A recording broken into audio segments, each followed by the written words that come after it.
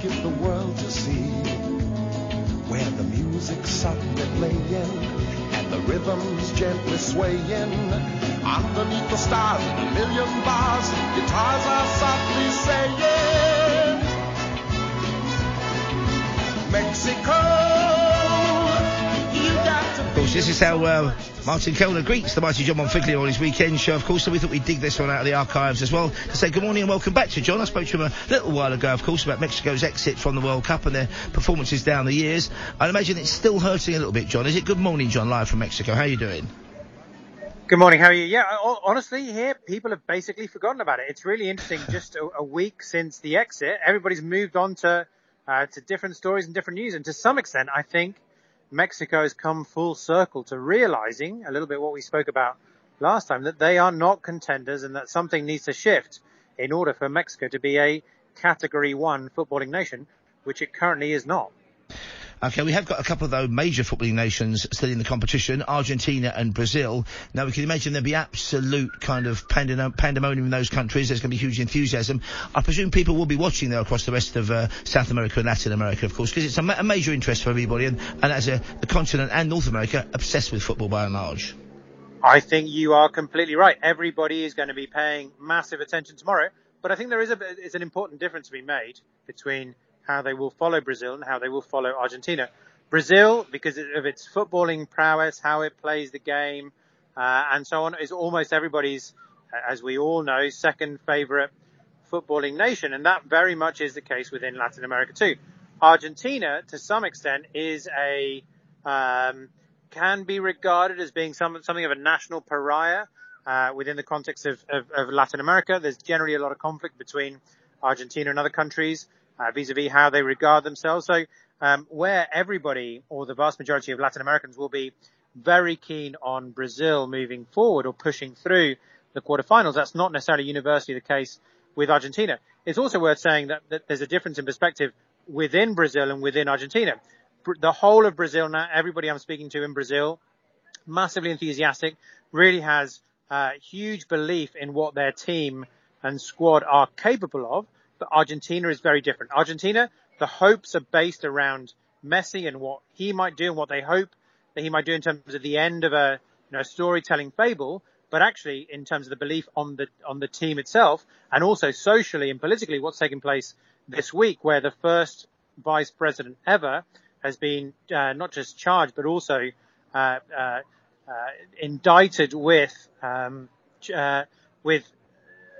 corruption scandals and embezzling and also controlling national contracts. She's been given 6 years in prison for that, and also been given a lifetime ban. So everybody is trying to distract themselves from the national political cycle onto football, and there's much more conflict there than there is currently in Brazil. Now, we know that Brazil kind of regard themselves, and they are to an extent, like the World Cup side, the ones to watch each and every competition. They've had a bit of flack over here because of their celebration dances. Well, it was deemed they were perhaps celebrating prematurely against the side who maybe didn't offer them top-flight competition. I thought that was unfair and patronising. But let's remind people of the Brazilian reputation, which is basically that of, dance, football dance, the Samba Boys. And Paquetá makes it more with a brilliant volley. Another sensational Brazil goal.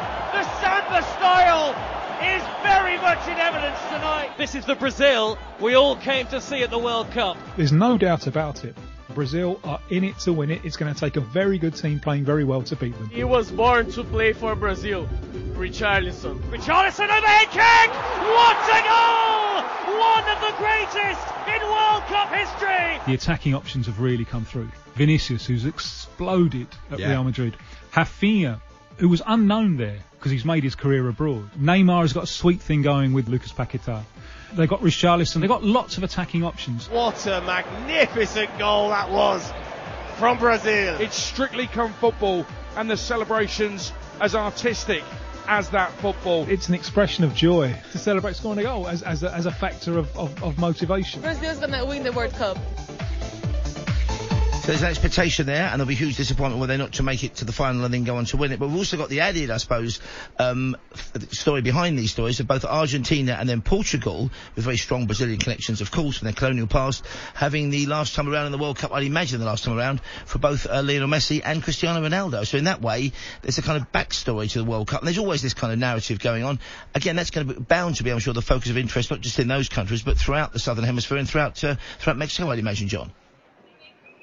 Yeah, I think you're completely right. I mean, we always do human narratives. I mean, human narratives is how we connect to stories, and for sure, we focus on, we understand these narratives by fixating on the stories of particular individuals, whether that be Neymar, whether that be Messi, Ronaldo, as you say, and so on. And actually, I think in the context of Leo Messi, it very much tells the story of Argentine football, which is about incredible natural talent and skill, but really, I guess, kind of not just unrepresented or underrepresented, but talent, skill, which has never quite reached a fruition on the international stage. And that's where Argentina is really hoping that this marks a change from what was taken place before. And actually, if you look at this context as well, historically, when has Argentina really managed to fix itself on the international psyche? And that's when Maradona was at his absolute best. It wasn't the best team of all time. It was a team dragged to glory by a single individual, and that is what Argentina still is looking for. And let me ask you a broader question, John, if I may. Is there resentment in that part of the world, in Latin America, about the fact that so many top players play in Europe and play elsewhere? Obviously, they're following not just different qualities of football, different lifestyle, and certainly the money. I only ask that because early doors there was conversation in this country about, maybe it'll be tougher for the South American superstars because it's halfway through their season, so it's the end of their season, they may be tired out. But of course, for most of them, it wasn't the end of the season because they're playing in Europe, all the greats, really, pretty much. Yeah, again, I completely agree. The measure of these things is the narrative would have been you come to the end of a particular aspect of particular stage of the Latin American football season, there's a break, and then the World Cup. But actually, the vast majority of players that are playing in the World Cup, as you say, actually exist in the European leagues. Where it's interesting because where there is not a resentment is because almost all of the players who have aspirations in Latin American football actually aspire to be part of the European league. So it's not as though they resent the fact that they're not part of that. They desperately want to be part of that, and that is the pinnacle of their potential careers. And that is the same viewpoint, I think, in Latin America in terms of what takes place in those leagues as well. It's not like it's viewed as being these foreign leagues that these ultra-moneyed stars go to, but actually it's regarded as being their most successful national offspring and sporting stars to go and then be represented on the world stage, which is European football. So actually, there is much more pride and understanding based around decisions than any kind of resentment. And football is, for you, at least coming home. I don't mean going back to the UK, but football is going to where you live, because I think the USA, Canada and Mexico are hosts next time around. I think it'll be the third time Mexico's either been the main host or involved in the hosting of the World Cup. And again, that's the kind of thing that must be a huge boost, not just to the economy, but to the image of the country abroad, I'd imagine. Yeah, very much so. Mexican heritage as regards the hosting of, and not just FIFA World Cups, but also Olympic Games and so on. Historically, I mean, not in the recent past, but if you look at a period of between the 60s, 70s and 80s, I mean, Mexico City actually often politically was a chosen center of the globe and of the